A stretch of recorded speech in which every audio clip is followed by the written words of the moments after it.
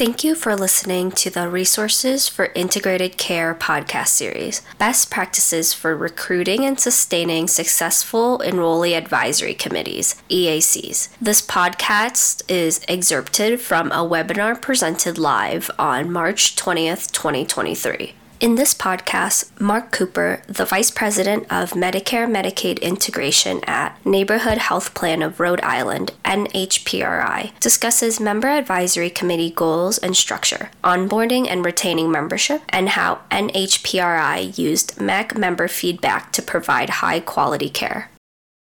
Just really quickly go through the neighborhood footprint. It includes all of Rhode Island. We are the only fully integrated option in the state, with the MMP of about 13,400 members. The average age of our members, about 61 years old. We have 2 member governing committees. The member advisory committee is Neighborhood. The Neighborhood Committee, run by our member advocate, and the ICI, or the Integrated Care Initiative Implementation Council, is State of Rhode Island's committee that includes members but also includes additional stakeholders. The focus and the goal of the committee, the member advisory committee, is how can neighborhood improve services and any other programming for members based on the participant of the MAC input. We really want to ensure that we are securing access to high quality, cost effective care for the most high risk populations. On participation, we want the committee to be at least 10, but no more than 15. We do include transportation, considering the time of day that's best for the most participant availability. It does include enrollees with disabilities. It can include other advocates as well, a caregiver, a member advocate, housing providers. And we do have limited terms of 2 consecutive 2-year terms. Again, the structure, they are held quarterly. They shifted from in-person to virtual during the public health emergency, but we are moving to a hybrid model for 2023, and we'll see how that goes. We do have a charter and bylaws that really outline the purpose and the procedures of the committee. The meetings have a specific agenda, but there's always the opportunity to solicit feedback on topics or other business that the committee may have. And then the feedback is brought back to us, again, through the connection through our member advocate on any issues that may have come up as part of the meeting.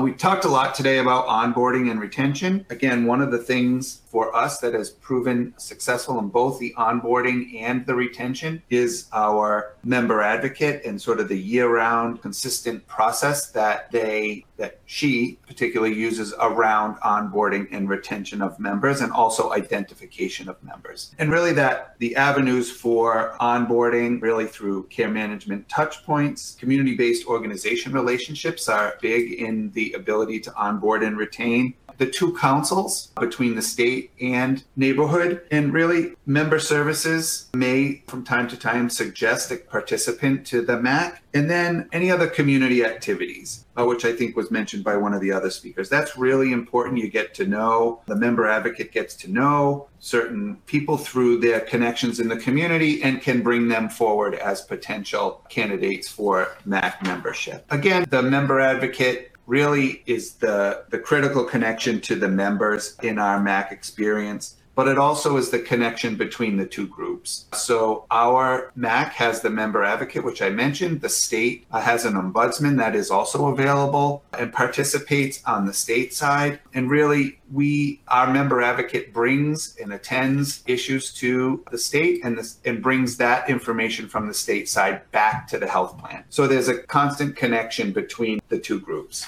MAC member feedback is really listening to our members' concerns and putting that feedback back into plan behavior, right? So there was some feedback around what the OTC benefit is. Neighborhood put a tool on the website to see what is covered through an OTC, and we developed an OTC booklet. Really, I think to one of the other speakers' points around a fitness facility membership, our members also like that benefit, and we expanded our footprint through a relationship with the YMCA in 2023. Questions about benefits. We did merge our welcome call and health risk assessment into a single call. We heard from our members through a journey mapping process that they got too many phone calls. They got sort of question fatigue or phone fatigue or benefit fatigue from listening too much. So we incorporated that down into a single call upon enrollment. Outcomes for MAC feedback. So again, I mentioned briefly about customer experience work group, but we surveyed and interviewed MAC participants as part of the member journey mapping, which